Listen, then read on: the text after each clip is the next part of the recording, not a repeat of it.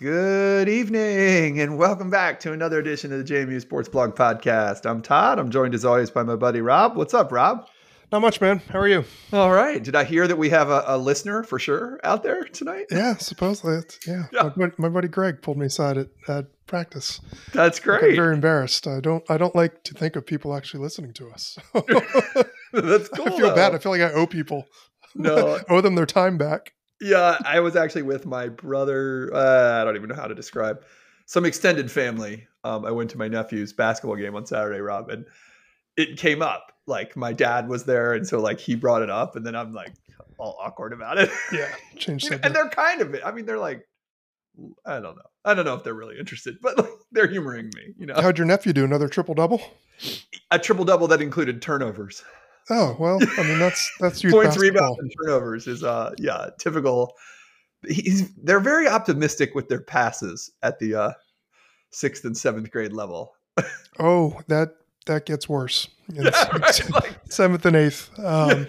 A lot of people really think they can thread the needle and throw it right through the lane. There's nothing stopping them. And no one's taught them a bounce pass yet on this group, so everything's like down. They think they think they're Wes Unseld, like with the outlet passes, you know?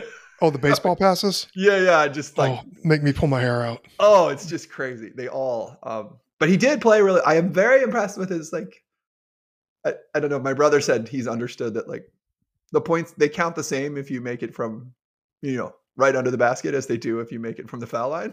Like, yep. And yeah, I mean, there was a kid on the other team that must've shot 8 or 9 threes and made one. And like, at some point you're like, you got to stop. Like, yeah, it ain't working. Like, and they're not like it's not like the JMU kids who miss threes. Like these are like off the backboard. They're not missed. Yeah, they're not in and out. No, yeah. we had a team. We played a team like that on Saturday where they would try to break our press, and as soon as they got past midcourt, they would pull up for like 22 footers, and I don't think they hit one. It was great. I was like, this is basically just like you're playing into our hands here. I have to admit, we are in like I didn't even realize until this weekend. And then I'm there and I'm like, what is that on the side of the court? They have like a camera. They stream the games. Oh, it's just like Falls Church Rec League. Like it's a golden age of like youth sports in that way. Like or downfall of America. Or downfall. Yeah, exactly. I know. They like have a stat page and everything. It's like, the apps and everybody follows along. I had no idea any of this was going on. I'm just like, you got to work on your left hand. Like, yeah. Oh, yeah. We've got the apps and the streaming for baseball. I'm proud to say I've never downloaded. Okay, good. I don't need to go down that route. I don't need to know my kid's batting average. I don't need to know his teammates' batting averages. I just get out there, the stereotypical, I hope everybody has fun sort of thing. Nice. Yes. Oh, well, Rob, we both consumed a lot of JMU. There was a lot of JMU sports over the weekend. There was a whole lot of sports between Friday and Sunday over the weekend. And thankfully you and I, I think we watched different things at different times, but covered a lot of it. We're going to kind of go with a lot of things from this weekend. The basketball teams, lacrosse, softball. And then we sort of have 3 big questions I want to ask you and just discuss tonight as we really get into it. And we'll focus a little bit on men's basketball in particular and like the road ahead in regards to that. But first thing, I think lacrosse earned the first spot, the A block here, don't you think, Rob? I think so. I think so. I don't actually know whether either one of those teams is good at defense. But that was really fun to watch. Right? It was. Like, I watched a lot of this game. The timing kind of worked out for me until, unfortunately, the fourth quarter. I had to step away to go to. I got to tag basketball. In there. Yeah. Yeah. But it was back and forth, man. That third quarter was something else. JMU, they went to the half, down 1? Yeah. It was one of those things where it did just kind of look like whoever had the ball last would win, right. And then it turned out going to overtime. So it almost was like that, but it was really exciting. It was a fun game. High level, like college lacrosse right there. Like, yeah, I mean, it's a top 10 matchup. 19-18 in overtime among 2 top 6 teams. That's pretty good. Yeah. 2 teams with a history. And I realized JMU hadn't beaten North Carolina since 2018 when they beat them twice, one season opener, which also was in overtime, was it not? I think it was, and then they beat them in the Elite Eight in or the the final? quarterfinals, I Yeah, believe, in the yeah. NCAA tournament. Yeah. Mhm. Um, it was super fun, man. Mhm. It's a fun team to watch. Obviously, Isabella Peterson gets all the headlines, but she's not the only one No. who can score. Maddie Epke. Yeah, Epke was Yeah. that was outstanding, Yeah. absolutely outstanding. Because you need secondary scoring, and your secondary scoring when you're getting 6, 7 goals, man, that's quite an advantage. Did you watch any of it? Like Peterson put a girl on skates. It looked Yeah, like, and I love that they made a little clip of it. It's so oh my good. gosh. Yeah. I mean, it was the point where like I actually felt bad for the poor girl It's because like she, one of those and one mixtape things. Like, yeah, yeah. it looked like the professor or Yes, somebody, right. like where they pull some random guy off the beach in Venice who thinks he can guard the YouTube hooper. And Right. oh my gosh, the poor girl just, Isabel went left and the girl took a couple steps and then just toppled over. Yep. You see, like the Iverson versus Jordan Oh, yeah. one or something like that. It was to that level, but it was nasty. Yeah. I mean, she's just a weapon. Like, just there's just no like, she's just so good. You know. Well, she's Um, huge too. I mean, she's yeah, six she's feet. taller than everybody. She's Tall, faster than that everybody. length, and she's like Stronger. so athletic. And Yeah. you know what else was really cool? Did you see? I think it was Metlin or somebody tweeted Yep. out a picture Oh, the day of, after. yeah, the Peterson sisters out there working Yeah. with local girls, teaching them the game. Yep. Literally, like 15 hours after the victory. I thought that was so cool. I thought that was really cool. I thought about that a lot this weekend because we saw some pictures of like softball helping out in elementary schools last week before they left for Florida.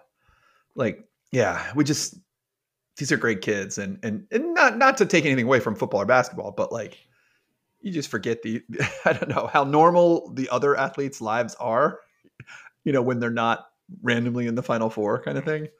But For at the the other, same time, I mean, like yeah. if you're a young girl playing lacrosse Oh, and Isabella Peterson is working with you, that's a big, big, big deal. for That's not sure. just like, oh, I live by a local college and one of the players came out. That's, one of the top, what, 5, 10 players in the nation, two Oh yeah. Arton finalists. Like Yep. she's in the running for player of the year. I mean, Yeah. that would be the equivalent of, I'm dating myself here, but like if there are any lacrosse players from the 90s like me, that would be like Gary Gate coming Right. and throwing around with me after a game, Right. back when I was in high school. It would have been mind blowing. So Yes. I thought that was really, really neat.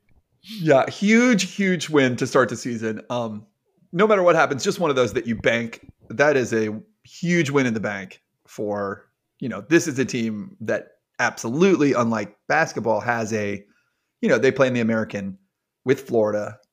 They have a legitimate chance at an at-large like they got last year. Both of those teams have genuine chances and wins over North Carolina.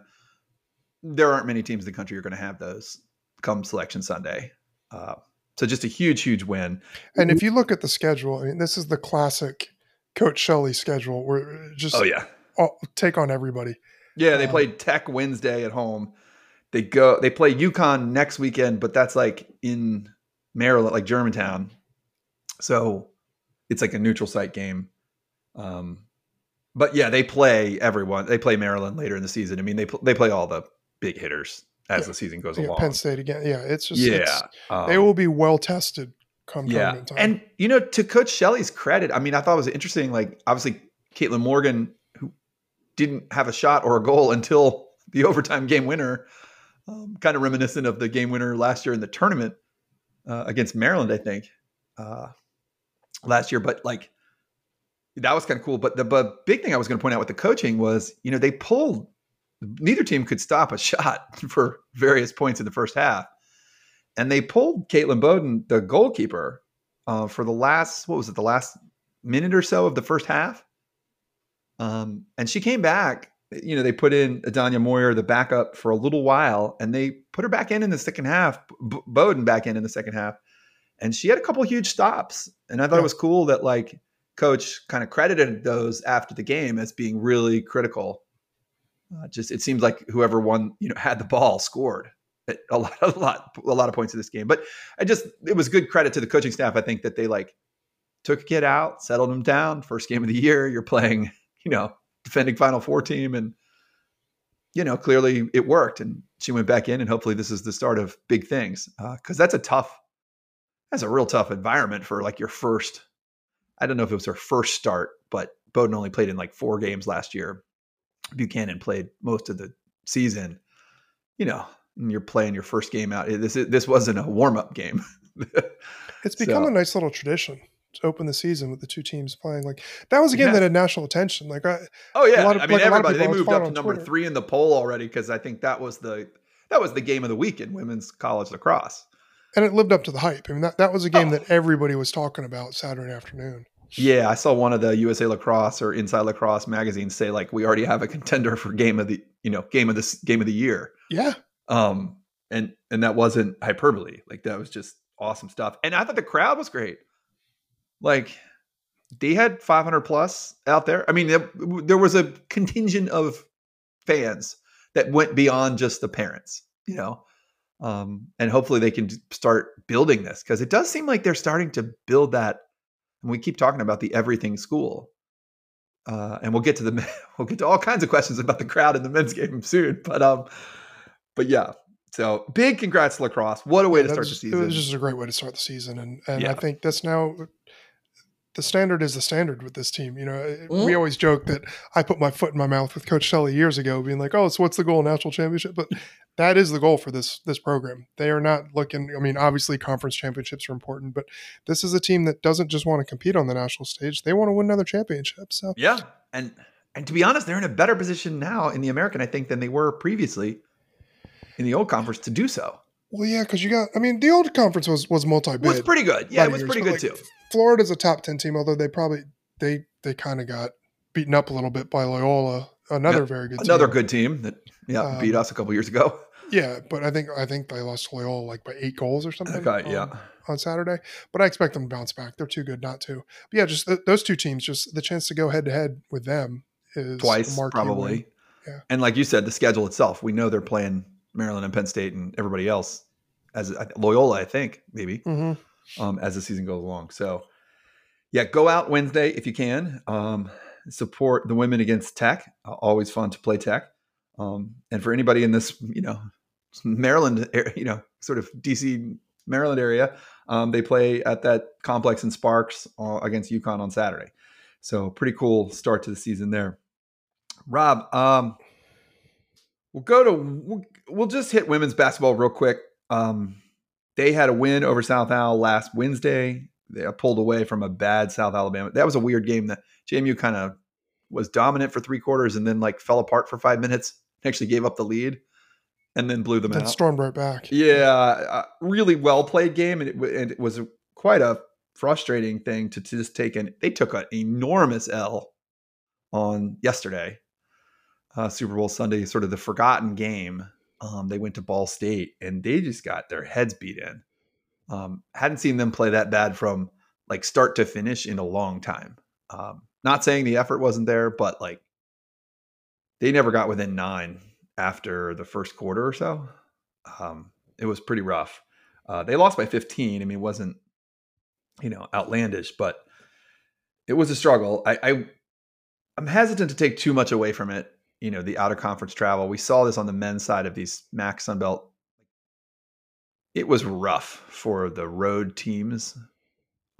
This, like the men's, I think were the men 10-2 or something? The Sunbelt hosts. It was pretty lopsided. And I do think at this point in the season to go out of conference to a random place is an unusual thing, if nothing else. And I'm trying until we see the women play this week. They play, it's 2 double headers this week, by the way. Question about that in a second. But they play Thursday at home against Georgia State and Saturday at 2 against Coastal. So, until I see them play this week, I'm not going to take too much away from yesterday's loss at Ball State. A Ball State team that, much like our men's team, Ball State women are 22-3 at this point. So no matter who they've played, that's a legitimate team. So anyways, that was the way it went for them. Rob, one thing that's interesting, and I will ask this before we go on to the men, the women play, so there's a doubleheader Thursday. Both teams play Georgia State, women at 5, men at 8. Very cool for the fans. Should be an awesome environment. And then there's another doubleheader on Saturday, but it's women at 2 against Coastal, men at 6 against Georgia Southern. Is that a day-night doubleheader or is that a 1-ticket doubleheader? Like I was wondering how that. I don't know. I don't know either. And then the real question I had, and this is kind of just apropos. I mean, this doesn't. It's not related to the bigger picture questions, but both teams finished this season with 4 road games. I had just assumed. I looked earlier in the year that the men had their last 4 on the road, but I was surprised to see getting ready for tonight. The women also finished 4 on the road. Is there some kind of like a flower show or a tractor pull or something at the There's kind of bank? yeah, Like, that's weird that what's you would going have on here? both teams not in there. Yeah, that's really unusual. Mhm. It almost made me feel like, with one of them, you're like, well, somebody in the Sun Belt gets screwed every year. Maybe it's just our turn, But for both of them, it felt weird. Anyways, I have no idea. But both do, finish the year out on the road. With that said, the men's team had a great week this week. Big win at Arkansas State last Wednesday. A very annoying game that they controlled throughout and then hung on to win by 4 when Arkansas State, I don't know. It was just an annoying, frustrating finish to the game, but Well, the Arkansas score, State made a game of it. Like everybody's like, they did. oh, the Yeah. score doesn't indicate what a blowout it was. Well, yeah, because it wasn't. I mean, they could have lost. Yeah. Oh, It yeah. was it was a couple possessions away from and a couple made free throws were the difference. I mean, they ended up winning by 4 points. I mean, they were Yeah. Free throws are winning. going to be the death of this team. Yeah, Or maybe.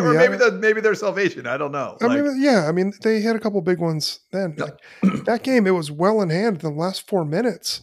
Arkansas Yep. State just started pressing the tempo, and it really worked. And they almost pulled one out. They almost stole one Yep. in front of a good crowd too. Like Oh, that. really good. This has been a really fun thing for this JMU team. I do feel like they're going to be battle tested when they get to Pensacola. They are because I feel like they're the new kids on the block, and Yeah. that's brought some attention. But also the new kids on the block who have 22 wins at this point. And the win over Michigan State and all the month and a half in the top 25, yeah, I mean, you saw the crowd at App State, the crowd at Southern Miss, the crowd last week at Arkansas State. These are like the biggest crowds people have had in years. And Arkansas State had a big marketing campaign. Like they ran Yeah. specials, I think, like ticket specials to get people in there. Yeah. And then the coach, I believe, bought 100 tickets, and Mhm. their whole football team was Mhm. there behind the JMU bench. Some of them were like painted chest and like Yeah, I being, thought that it was a good really cool, atmosphere. man. Yep. And of course, the Terrence Edwards led trash talking from the Dukes, never afraid to add to the atmosphere at any arena. Yes. Yeah, so always a good time there. And then the Dukes came home and really handled a pretty good Akron team on Saturday, 73-59. Tight game for a while. You've really instilled in me a level of calmness about It's this weird team, with Rob. this team, isn't it? It is. It Yeah. really is weird that they don't panic, and it feels like they're gonna figure it out. And I thought the announcers on Saturday, the ESPN2 crew, because that was the ESPN2. We had truly like neutral announcers in this game who hadn't obviously seen a lot of either of these teams, but they were pretty on the nose early on in that game about JMU's depth. And then even I think it was Tom Crean doing the halftime show, and it was pretty close. I don't remember what the score was at the half, 1 or 2. I mean, it was a close game. And his comment at halftime was he thought JMU's depth was going to be the difference. And I just forget how it's such a factor with this team as they get into the last 10 minutes of the game. And like Edwards hasn't had to play every minute, they start bringing guys back in.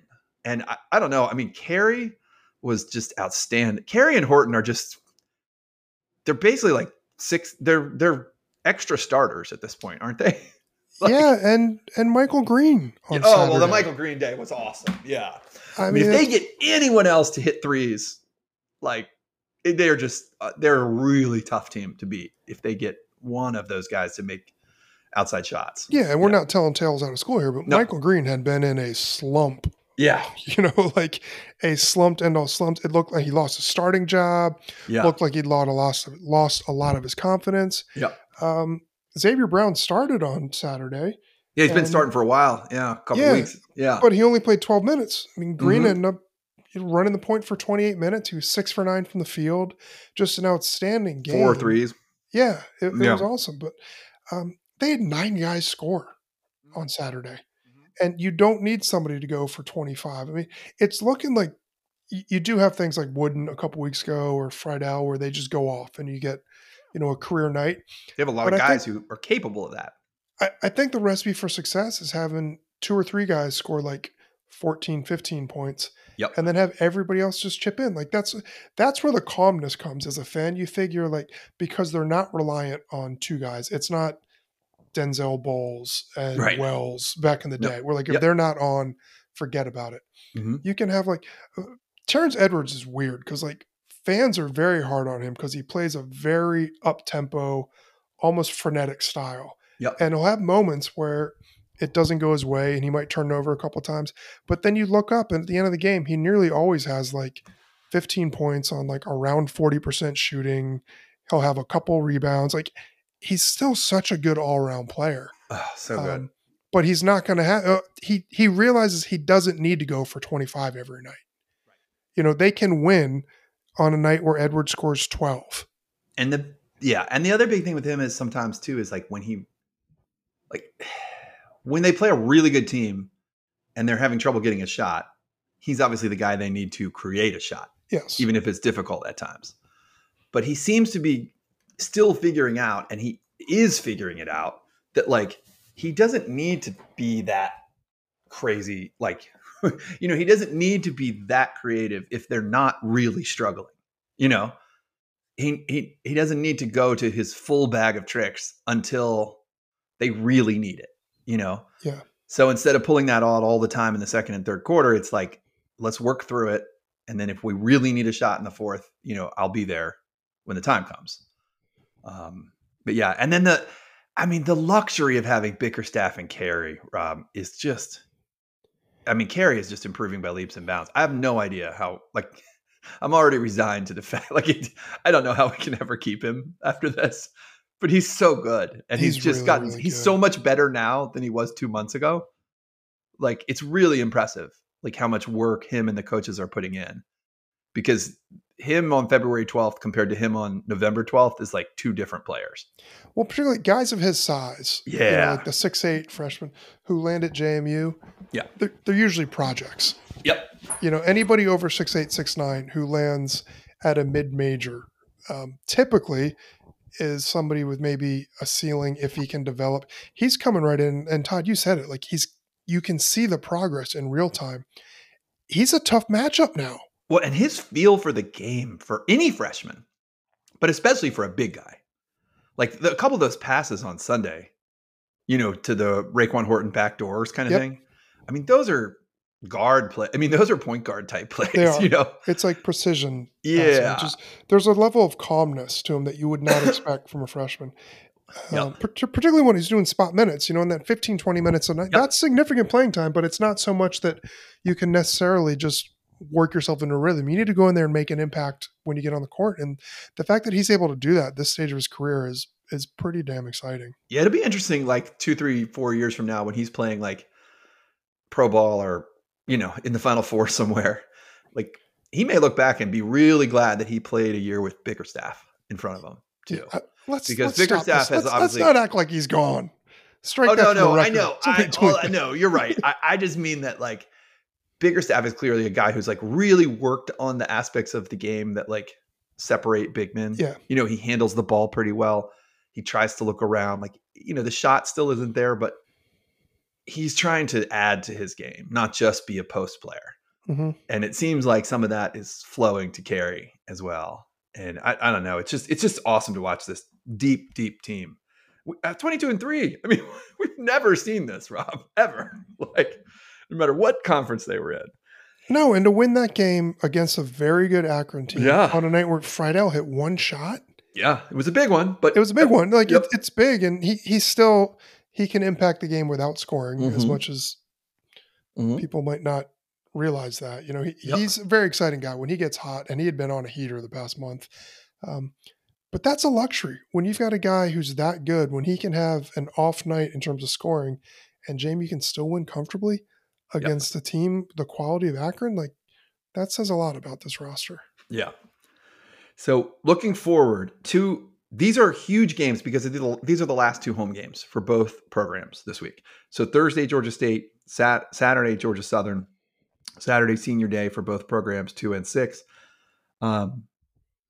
Georgia State, just as typically like, I don't know, painted, just awful as they are in every sport in terms of just being annoying, but pretty middle of the road. Like JMU needs to take advantage of these last two home games. Georgia Southern, one of the weirdest teams in the nation. They are 5-7, a very respectable 5-7 in Sun Belt play. They are 5-20 on the season. I have no explanation, Yeah. but really need to take advantage of these two games because they go to Marshall, which is their hardest remaining game. There are basically 6 teams now. Troy and App are tied at 10-2. Technically, Troy is ahead, I think, based on tiebreaker, which is a little weird because in all the bracketology, we went from like 2 weeks ago, App, when they were clear cut number 1, was like a 12 seed, to now that Troy is the default number 1, they're like a 15 seed.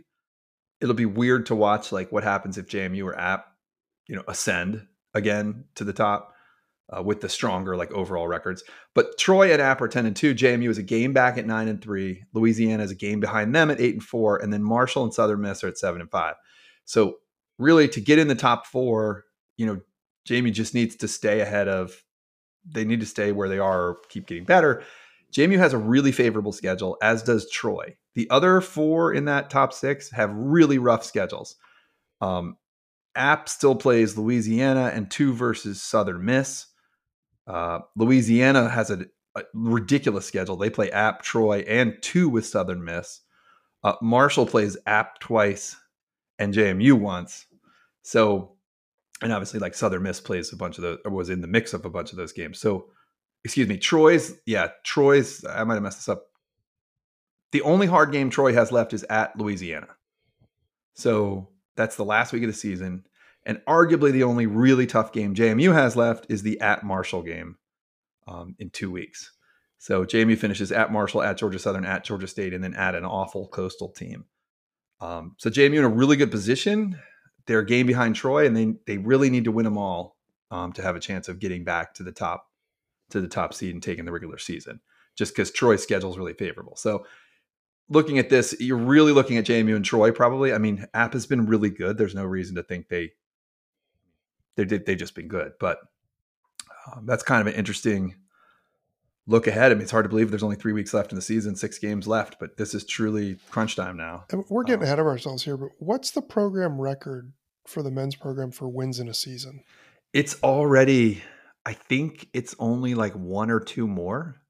It's 23 or 24. I think it's 24. I mean, they put if it they run out. the table. Oh, they run the table and blow it out of the you're water. You're looking at a 30-win season. Yeah, I mean, if they run the table, they'd be at 28-3 headed to the Sun Belt tournament. The Sun Belt. And then you'd win 2 games to get to the final, would put you at 30-3. So like, man, yeah. If you make the Sun Belt final and lose, you'd be 30-4. And that's probably the only chance. There probably is a chance, right? If you lose the Sun Belt final to App or Troy, maybe. I mean, we'll see, but especially App. If you were to get in the top 2 with them and lose the Sun Belt final to App, but you're 30-4, that's probably as good a chance as the Sun Belt will ever have right now at an at-large bid.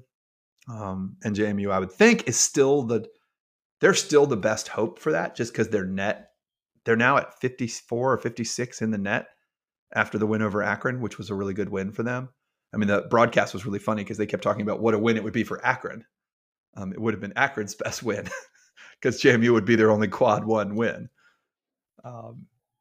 So, I mean, there's a lot of games between now and then. I mean, they got to win 8 games to get to that point. But yeah, you're right, Rob. I mean, I think 24 is the school record, and they're 2 away with 6 to go. And 6 it seems like they're probably going to break the school record for wins in a regular season. Yeah. I still think, I mean, it's impressive, and the net and everything certainly helps, but I still think they're in a situation where they're going to need to win the tournament. I do too. I mean, especially because it's fun to talk about not large. Yeah. I think, getting swept by App kind of took that off the table, unfortunately. Yeah. And for me, I think it did take it off. Yeah. It's an interesting thing because like then if you lose to App again, you've lost 3 times. So you're like, yeah, it makes it tough. Yeah. But I would love for them to win the regular season, because we haven't seen that in a long time, right? I mean, in 2013, they didn't win the regular season. Um, they weren't even really that close because of the weird stuff in place at the time. But yeah, with 6 games to go, I think it would still be a surprise for them to win all 6. I think I'd be disappointed if they didn't win 5 at this. I'd really like to see them close strong. I'll say this, Rob, they looked a lot better this week in those 2 games than they had in that kind of shaky stretch they had the end of January. And that's a positive sign. So I hopefully, agree. I mean, yeah, I think right. playing at Arkansas State was a tough test. Just like we mentioned, a pretty big crowd and a good environment down there. And then a game, Akron with a lot riding on it, in front of a good home crowd and a really good team. I mean, Akron was 10-1 in the MAC. They've only lost like 1 or 2 games this calendar year. They were like 18-6.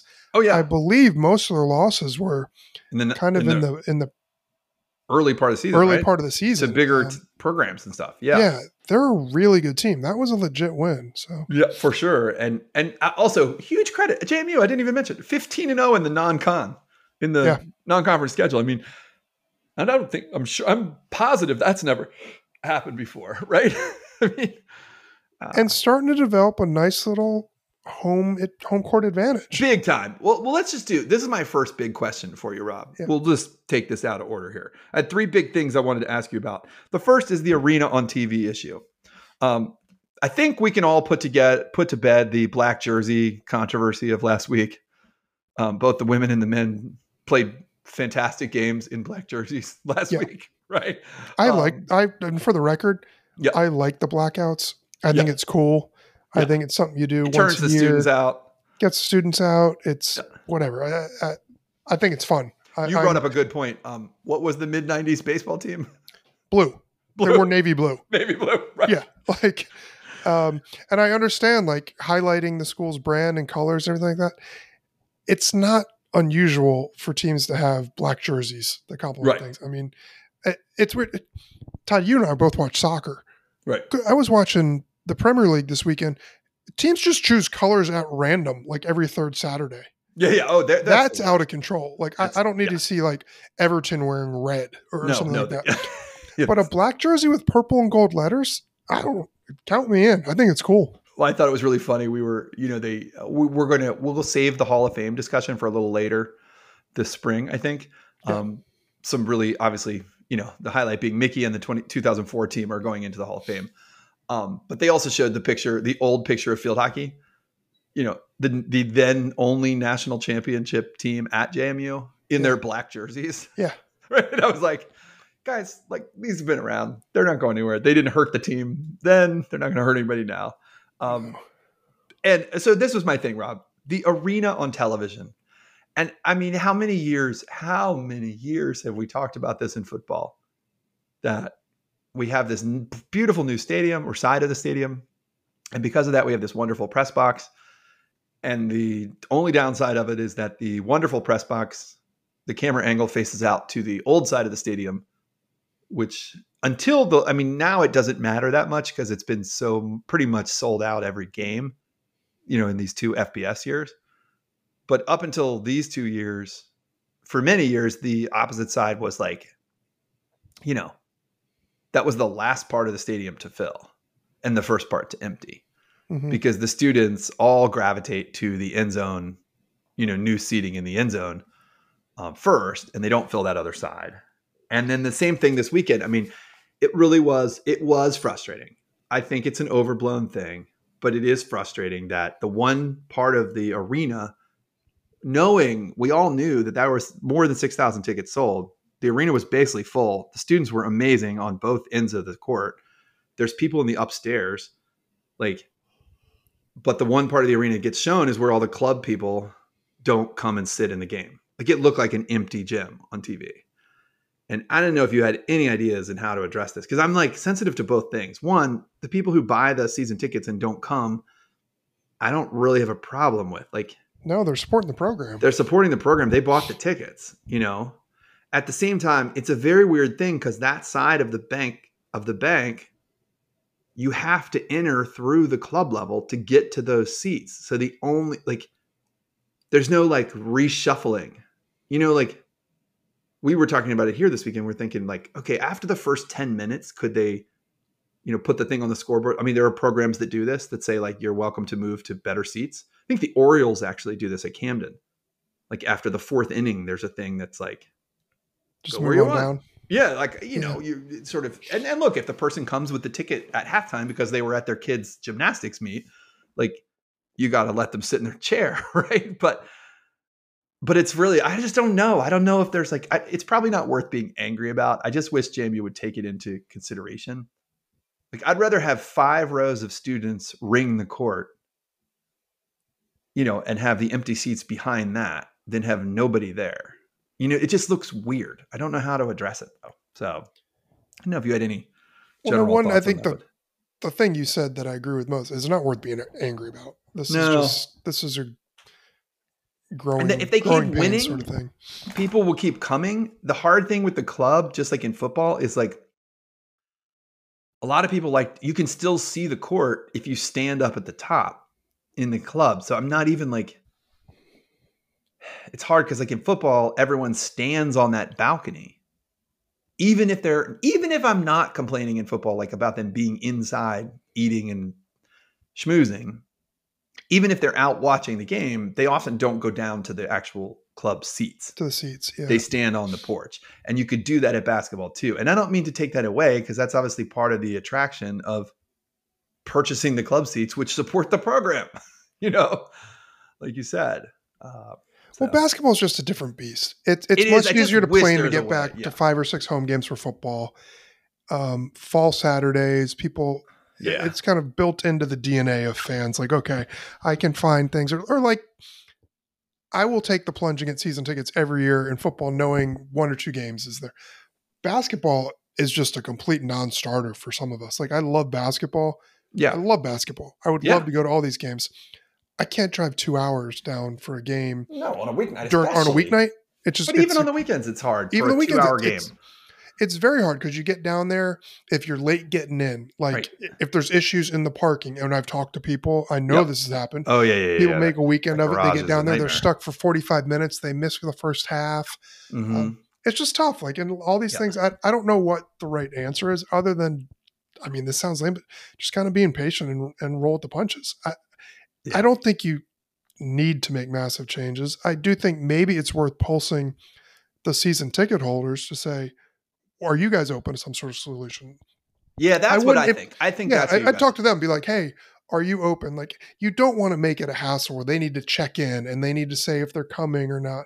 But is there an opportunity to get some sort of sense of like from the season ticket holders, are you okay with us doing some sort of Camden Yards-esque plan where at the 10-minute mark in the first half, we tell students they can fill in there or something? We used to sit there in the convo. Yeah, exactly. Me and you and Porter and we McCowan and scoot Holston down there. We would just go down there and 4 or 5 nobody of us batted just an scoot eye. down if there was an empty row. Yeah, Yep. it was fine. You go from Yep. bleachers to the real seats. To me, that's probably the best quote unquote solution is just to kind of chill out and look the other way or push people down there. I don't think this calls for some sort of like massive reseating or restructuring the way things And go. look, it's a good problem to have because they just haven't been good enough to even worry about these things. Yeah. For a while, and now, like I even think they need to think about what direction. So the way that they go now is, here's the thing: the student section on the the home bench side, which is the bleacher end of the student section, is the raucous end, right? That's where the students who come in early and get there and are the super fans are. The seated student section down by the pep band is the like, the more lighthearted, I guess. I don't know what to say, of the students. Now they were full this weekend. I'm not knocking it, right? They were there. But that's the direction that the visiting team goes in the second half now. What I'd like to see is the visiting team going towards the raucous student section in the second half. So I think they're going to, my guess is that there are people, JMU has always listened to these type of things. And I think they will continue to listen because I'd like to see that flipped as well. Because there were guys missing foul shots on Saturday for Akron in the first half, like into that student section, like that's a real thing. And like you said, this is becoming a real home court advantage. And this week I have high hopes with the doubleheaders, the two doubleheaders and the senior days on Saturday. Um, Well, and you're what seeing pictures we saw it now. at men's soccer this fall. A couple of those that win over UCLA, remember? Yeah. The crowd was like really legit, you know? And then what we saw at Lacrosse on Saturday was a real like, this could be a thing, you know? Yeah. I mean, the kind of home field advantage that JMU football has, you know, has been a winning. I mean, that it's a difference in winning. I thought it's funny.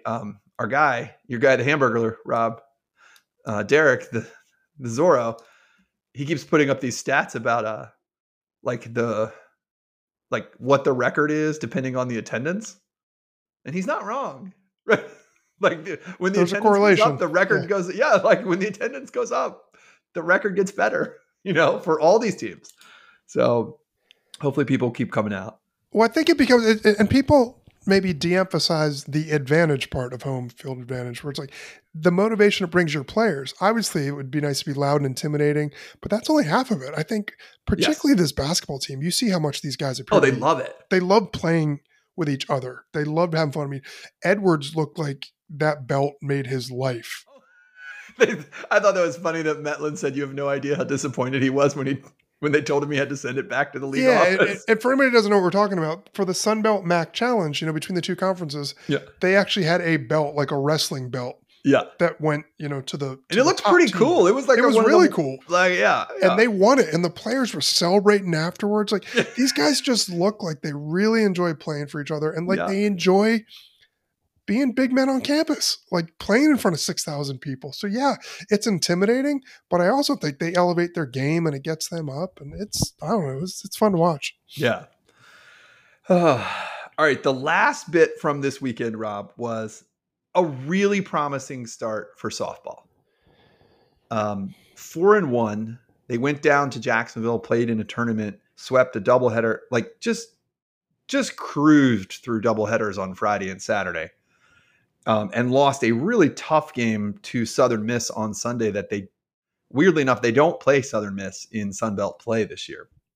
But Rob, I watched the whole second game, Friday, which was awesome, which was a great one to be on TV or on ESPN Plus, because it was Kirsten Fleet's debut for the program on the mound, and just incredible. Like this weekend was really promising for this team. I encourage you guys, everybody who follows Preston, what is it? It's Preston Adams, I think, right, Rob? Mm-hmm. Meet the Press on Twitter. You know, he writes a lot about softball, and a really good piece today about like the good and bad of the weekend, or good things and like things to improve on. Sort of timely hitting was that was what I was actually impressed with. JMU played great this weekend. They won 6-1 over Ball State, 5-1 over Jacksonville, 3-2 over North Florida, 8-1 again over Ball State, 3-2, and then lost 3-2 to Southern Miss. But that didn't do justice to how many. They just had runners all over the bases, and they took so many walks. They took like 26 walks this weekend. They were back to the team that we saw in 2021. You know, just such grinding at the plate, up and down the lineup. I felt like they left tons of runners on base. Like they should have scored more.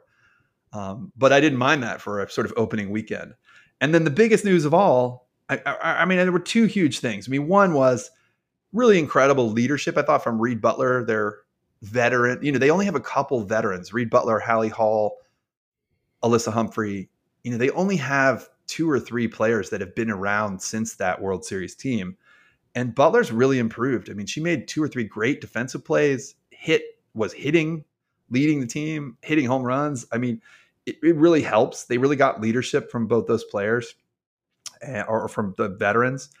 And then the pitching, I mean, Grube gets the first, that's the transfer from Virginia, gets the first win. They had 4 different pitchers had the 4 different wins, Rob. And they all went more than 4 2/3 innings. So Grube won game 1, Fleet dominant, complete game in game 2. Actually worked out of a jam in the bottom of the 7th in game 2. It was really awesome to watch. Peyton List with Fleet getting the save in game 3. And then Alyssa Humphrey, you know, just our favorite, getting a complete game win in game 4. And then, they lost 3-2 in a tight game. Grube, Fleet, and List all pitched in Sunday's loss. They were down 3-0 early, gave up a 2-run dinger in the first inning. And that was sort of the whole game. And then, scratched their way back into it. But I was just impressed. I mean, Bella Hensler at the top of the lineup hit almost 500 this weekend. They didn't even get much from KK. I mean, she was fine and had an RBI or two, but like, and both Halls, Hallie Hall, Jasmine Hall, doing well. But again, I just felt like they look so much deeper again, Rob, and that like they have options on the mound, and it definitely looks like Fleet. She's the highest rated recruit. One of the highest rated recruits we've ever had, and she looked like the real deal to start the season. So, disappointing to lose on Sunday in Game 5, but 4-1's a pretty good start for that team, and sort of the way it happened gave me just a ton of encouragement going forward. So they come home, they host this weekend.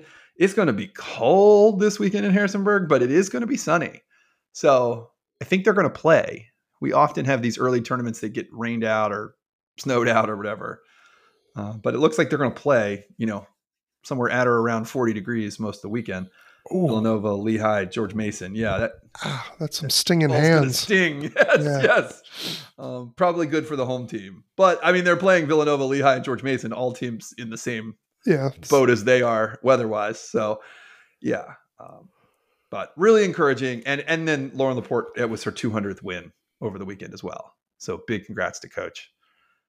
One of a real all-timer at JMU already, and already getting her 200th win. So second big thing, Rob, comes from baseball. So baseball opens the season this week. They play a 4-game series at the SEC Arkansas Razorbacks starting on Friday. I believe Arkansas is a top 5 team this year. Are they not? Yeah. This is one way. This is a choice to open your season for sure. Yeah, this Friday, is like Saturday, a couple years ago. They opened at Florida State. And So this, let's put it this way: if they could take one of the 4, it'd be a great start to the season. Yeah.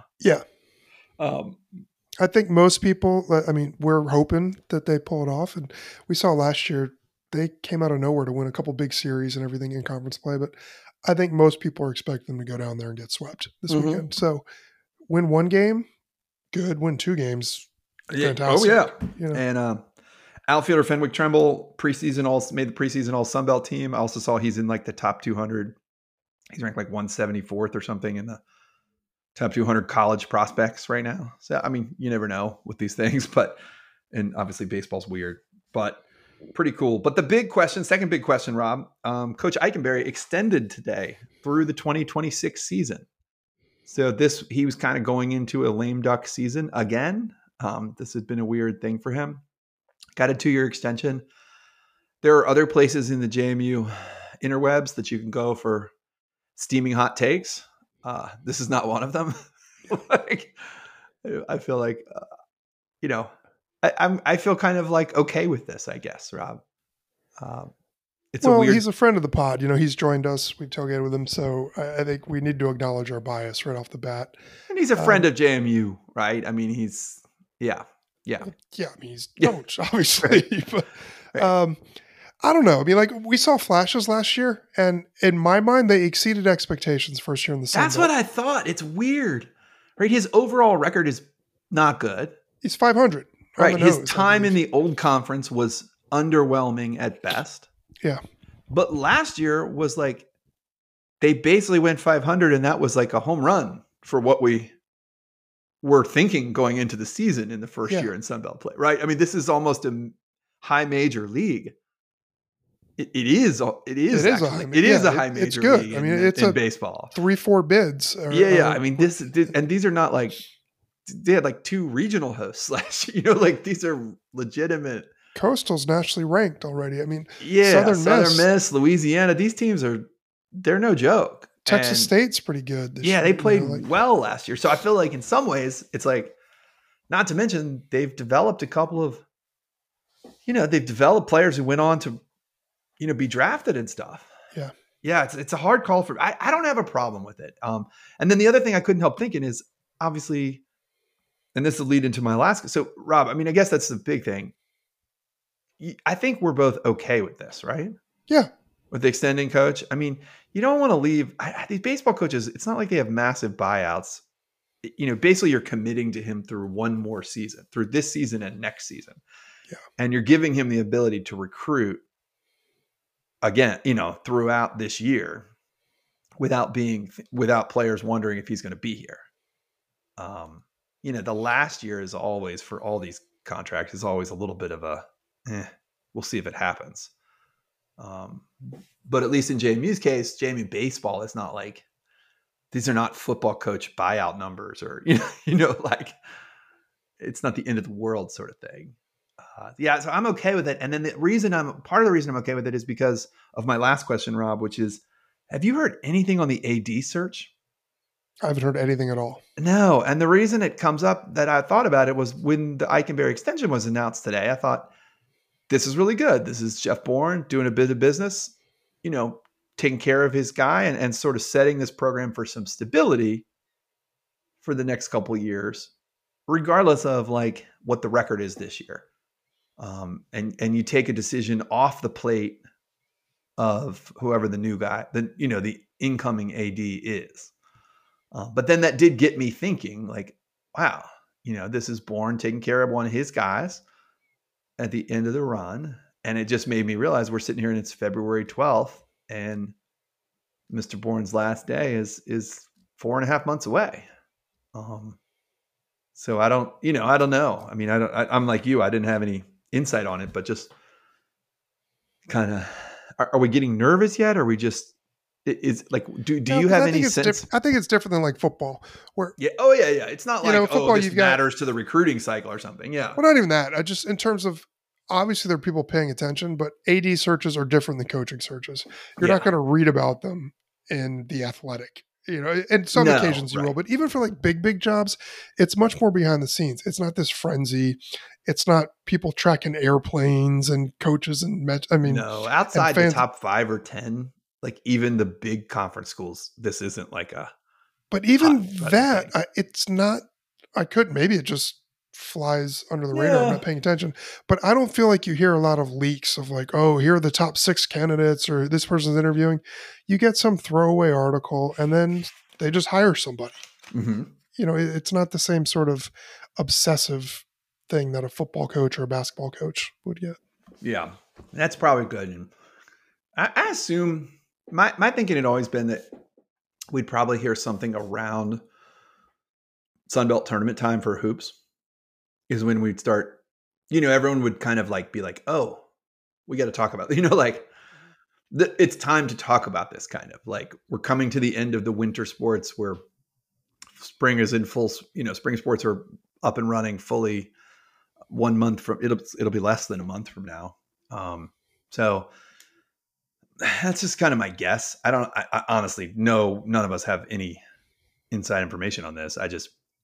My guess would be the rumblings will be more around that Sunbelt tournament time. Cause that would make sense, right? I mean, that's a high profile event in terms of this time of year for that stuff to start coming around. So I'm not going to be nervous until like April, basically is what I'm saying about, if we don't hear anything before April, it'll be like, okay, what's going on here? Like, cause I'd like to think that person can come in and have a couple of months. I mean, that's the only reason I'm thinking. It's like, I'd love for that, assuming that person's is a sitting AD at another school or a sitting associate AD at a, whether it's our school or another school, like you just figure they're probably going to want to go through most of their spring season at their current job, but then you'd love to see them come in, mid-April before the end of the school year and sit, shadow Bourne in the way that,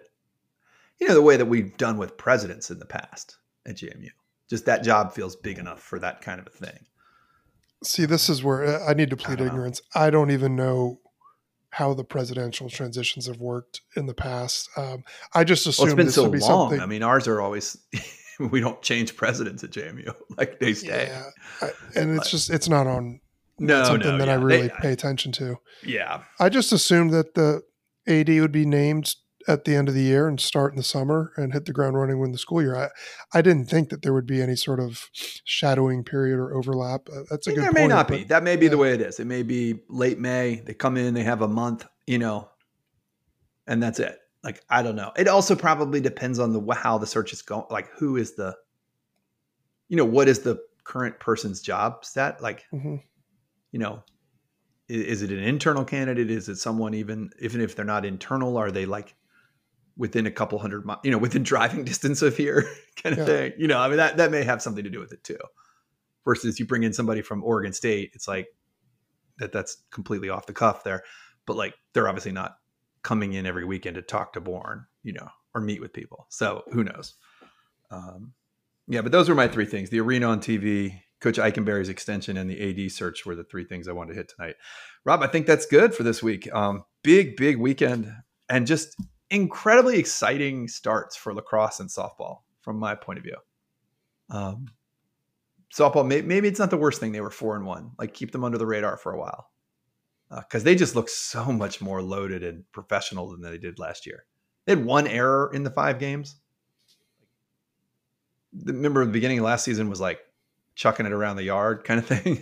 Yeah. Yeah. So this was really promising. So I don't know. We got big basketball games this week. Looking forward to cheering on the seniors on both squads. Some exciting times to come. We'll get the Caitlin Clark record game this week, Rob. So, And Todd, since we've yeah, been recording, they just released the numbers for last night. uh-huh. 123 million viewers for the Super Bowl. It seems like a lot. Yeah. How many That's people? It's a third of the country. Yeah, it's the Yeah, most watched game ever. That's crazy. it's a lot. Yeah, I, that was a I really wonder good how many game of them were too. on Nickelodeon. Well, Nickelodeon. I heard the Nickelodeon broadcast was good. We never watched. I We didn't never watch flipped last night. over. I watched one of the Yeah, ones last year with the boys. It was pretty fun. I would yeah, get a real kick out of it if I was a kid.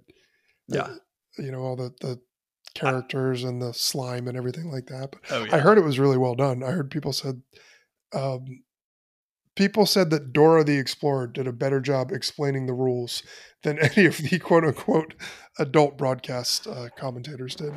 Okay, so we did have two things with that rule thing, Rob. Before we go, I mean, of course, all of us on this podcast and all of our listeners, like me, all screamed at the television when San Francisco took the ball at the start of the overtime, because all of us college football people immediately knew that was, what the hell are you doing? Like, they switched to college overtime basically now. And in college overtime, if you win the toss, you go on defense. Mm-hmm. Because then you know what you need to do. And San Francisco didn't do that. And it does sound, I don't know. I mean, as big of a, as much as an emphasis as the NFL people put on like being on top of everything, it does seem like one team was prepared for the changes to the overtime rules and one was not. I got to push back a little bit. Okay. I thought Shanahan's explanation, that he wasn't worried about the first two. He just assumed that his team could hold serve, and he wanted the ball first when it truly was no When it was holds sudden barred, death. sudden death. So Yeah. like I might disagree with that, but I don't think it was a case of him just being caught flat-footed No, and not understanding. I think it was I agree. just a Yeah. little bit of a risk. I actually kind of buy that explanation. I do too. And I also think it's a little bit different. It's totally different in the NFL when you're kicking off. Yeah. Like, you're not starting at the 25. Yes. So you're not starting in field goal range. It's a very different, it's just a totally different proposition at that point. And then I didn't know, Patrick actually, Mahomes, Romo, I assumed Romo was like saying the wrong thing at the end of the game, but I also didn't know the rule. And I What, the wish quarter? CBS had done a better job of explaining the quarter thing. Yeah. Yeah, because I was also yelling at Andy Reid, like, take a timeout. Yeah. And then Romo I think they did explain it. With like 5 seconds to with go. like 5 seconds left. That was the only time I learned that was what was going to happen. Yeah. Yeah, I was also confused. I understood the 7, like, you can't win with a touchdown thing. But then that part I didn't know, that it's just going to flip over to a new quarter. So it didn't matter. it really had no, they Well, I actually think did these get. were the things that Dora was I explaining. think it must have been. It must I'm have not been kidding. because Like people said, it was like yeah, they just came in with this like explain it to me like I'm 5 sort yeah. of thing, and everybody said that was the way to go. That was better than Roma. Right, because I love Nance, but Nance is like, I got to do overtime. I'm ready to go to Augusta. This is Yeah, my time of the year. yeah, he's Like, ready to what are turn the we page. doing? And then the overtime goes for um, yeah. It was a fun game though. I mean, it wasn't fun for the first half, but the end of the game was awesome. I mean, the second half was really good. Second half was exciting. I'm sure eventually I will get sick of the Chiefs, but I just find Patrick Mahomes to be such a joy to watch. Yeah, I did think it was funny because it's all like, I don't know, all the football nerd stuff in the NFL, and it's like, well, one team has Patrick Mahomes, so just pick that team. Like, Yeah, because it's I really not thought that Purdy played difficult. well. People were Yeah, bagging on no, but Purdy he in the played third great. It quarter. wasn't his fault at all. No, Like, and it was an awful break on that punt that hit oh, off that the guys. sucked. That's That the was just, worst because that yeah, poor that was guy, just he kind of wasn't even crap. doing the wrong thing, right? No, he Yeah, was just blocking. yeah. So it was just Well, a it's tough funny because break. on the McLeod, obviously we have the McLeod connection, and when it first happened, I'm like, what is McLeod doing? Yeah, I And then when agree. you watch it again, you're like, well, actually, McLeod was the only one. He was just He scrambling. was He was actually trying to doing the recover it. exact right play. Yeah, he Yep. was trying his best to salvage an awful thing. Yeah. But yeah, No, no, but I thought it was a pretty good game. I enjoyed it. The it second was. half was awesome. Overtime is always fun, Yeah, even with the new rules being a little bit confusing. I did. Overall, I think the new rule is a better rule. Like I would have hated the idea of the Super Bowl being decided without Mahomes ever touching the ball. Yeah, I mean, it's, You know what I mean? Even if San Francisco had scored a touchdown, like that just sucked. yeah. Like what fun? That's not fun. Well, Um, that's aren't they calling it the Josh Allen rule? Because that's what happened yeah, a that's couple what years ago happened, to right? Buffalo. Yeah, and that was exactly right. It's just that we had that great game, and then you're like, this is so stupid. Like, Yeah. yeah. But then of course, as soon as San Francisco kicked the field goal, I think we all thought, it's gonna be interesting. Probably not gonna work. So, Yeah, but then but they got down. I mean, the Chiefs needed that conversion on their first set of downs where I they was did. like, the boys and I are watching, we're like, oh my gosh, we're all excited. We Yep. think it's They're gonna overtime, end on the Patrick fourth down. Mahomes, and they're going to, 4 and out because some receiver's going to drop the ball, Right. or that poor guy who ran backwards for 6 yards. It did. Was that the one where Mahomes ran for Yeah, like where he 20 ran yards? and slid Yeah, for we kept it. Well, his naked it was bootleg. fun too because there was a whole story. It brought up this story today about a couple years ago in the Army Navy game. Navy ran the same play 30 times over, like it was like 35 times over 6 games leading up to the Army Navy game. They ran it the same way and they always handed off. And the only reason they did it was so that the one time in the Army Navy game they could pull it with the quarterback and run around, and do that. Yeah. And it's just fun. That part of the game is fun to Well, watch. and then there's the opposite. I don't know if you watched any of the Gonzaga Kentucky game Oh yeah. basketball. For the last 12 minutes, Gonzaga basically ran the same set over and over and over again. Because Just a Kentucky high can't ball stop screen, anybody. top of the key for the point guard. And then the guy would either roll off and get it for like a give and go. He'd step back for a pick and pop, or he'd step back, get the ball, and then just throw it down to the post. They kept doing the exact same thing. It just shows you like, is there anything more fun than that as a oh, fan? it's great. And it's like whatever your sport, when you realize your team has an advantage and they just won't let up on it, like, and it's the particularly in best. basketball, Oh yeah. when you can run one concept and do 3 or 4 different things about it with just guys understanding what's coming to them and just reacting. And as somebody who tries to coach 8th graders to do that just once a game, it's amazing when you see like college basketball players. And it's not like the Kentucky guys can't defend. It's just very hard. These Yep. concepts, if you do something well, Yep. there's going to be options. And in football, you see it like, I still think we overcomplicate and we mythologize, these offensive coordinators. Oh, A yeah. lot of it is just simple stuff being well executed. Yep. You don't need to stay up 75 hours a week to come up with the idea like, hey, maybe we should just put the ball in Mahomes' hands. Right. Just let your best quarterback throw it to your best receiver and call it a day. Right. Yeah. Yes. When things really started to get dicey, like, let's start throwing it to Kelsey more. Yep. Let's do it. And him and Rice are like our only 2 options now. Yep. Let's not throw it to anybody else till yeah. Until you need the touchdown. So and then you just go to someone else. Yeah. So fun into the regular season, I think, or to the football season. think I saw something, Rob. It's like, I don't know. It's less than 100 and it's like 180 something days till JMU. Till college football. 190 Yeah. days or something. It'll Till be here quick. I mean, it's sooner than that for week 0, but yeah, it'll be here quick. So, and lots of, I mean, just so exciting to be headed down the stretch in February with both basketball teams, you know, in really good positions for a fun In the mix, yeah. in the mix. Yeah. And then what we have on tap with these two spring monsters in lacrosse and softball is exciting too. So, Rob, I will talk to you next week. Yep. Have a good week, everybody. Go Dukes.